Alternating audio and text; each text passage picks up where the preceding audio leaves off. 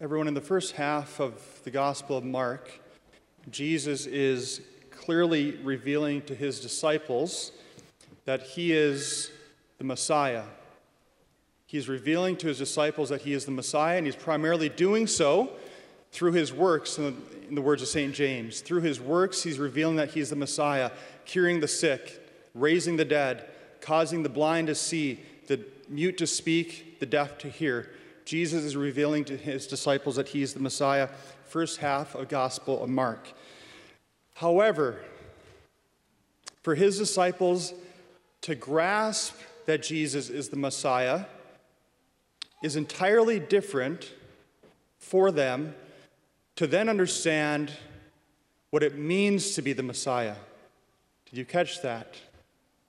It's one thing for Jesus to reveal that he is the Messiah, but it's an entirely another step for them to understand what this means. Let me explain. 5 simple words halfway through the gospel today.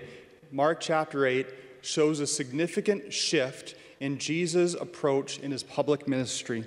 5 words. He began to teach them. What? That the Messiah that he is entirely unexpected. So that begs the question, right, everyone? What did it mean for Jesus to be the Messiah according to Jewish understanding? You've heard this before. What were the Jews expecting in their new Messiah, their anointed one? One thing, to restore kingship to Israel.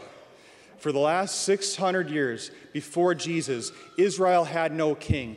And they wanted a king like David that would restore unity to the country of Israel. They had no king, and in fact, they were being ruled by whom? Foreign nations, foreign powers, at the time of Jesus, the Romans. So what the people of Israel essentially envisioned the Messiah to do was a singular task of restoring unity to Israel by being a new king. And how would he accomplish this? Probably by power, by violence, by war, by the sword. Could anyone have imagined that this Messiah would instead be a humble rabbi from Nazareth who would go from village to village, curing the sick, raising the dead, casting out demons? The answer is no.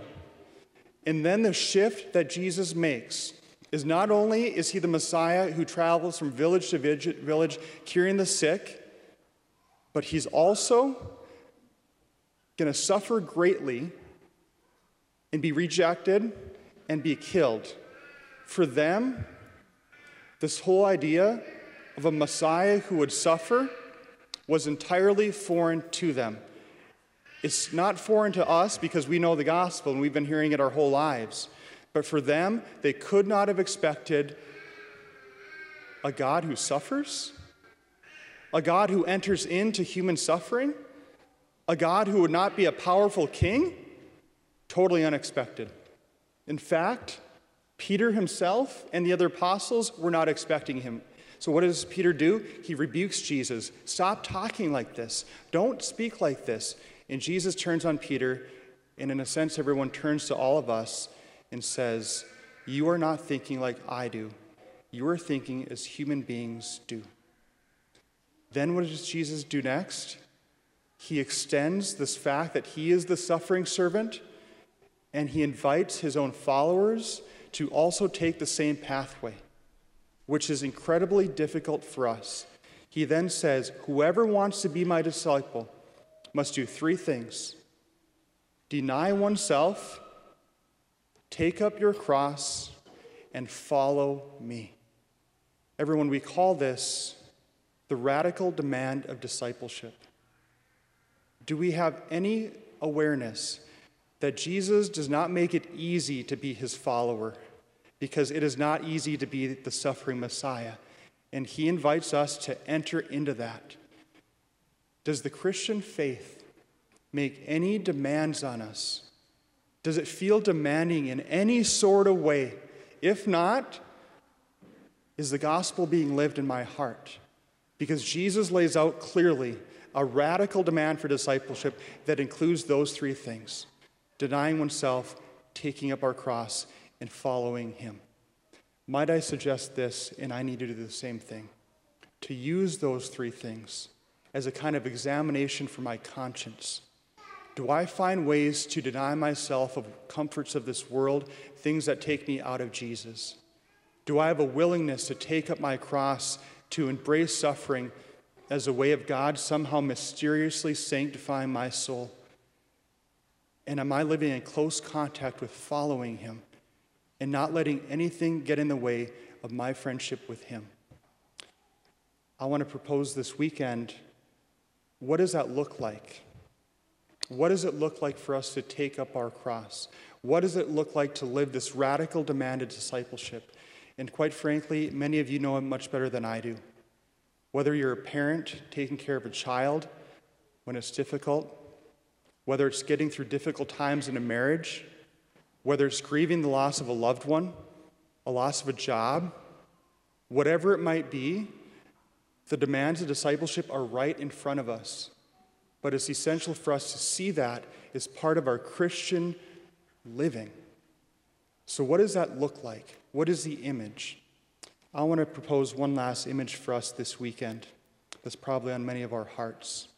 Yesterday, of course, was the 20th anniversary of the September 11th terrorist attacks. Might any of us need reminding that was the singular largest terrorist attack in the history of the world.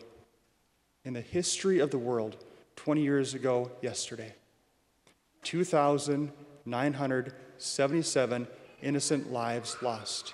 2,977. Of those, 344 of them were firefighters, 71 of them were police officers. If you do the math, 14% of those who perished on September 11th were doing so in the line of duty. The image of this carrying the cross and following Jesus might be obvious enough. There's eyewitness accounts in the final minutes before the North Tower collapsed of people, business people mainly, that were working in the North Tower, coming down the stairwell, floor after floor after floor, getting closer to the main floor to exit safely. As they were coming down, these eyewitness accounts very vividly remember somebody in groups of people not coming down. In fact, going the other way, going up the stairs, firefighters and law enforcement personnel. Here's what one of them said that made it out of the building that day as they recall going down. When I was walking down, they were going up to their deaths, and I was walking down to live. I will never forget this, they said.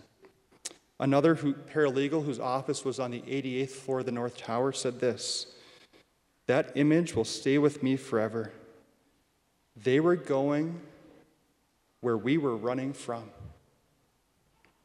Jesus says, whoever wishes to save his life will lose it, but whoever loses his life for my sake and that of the gospel will save it.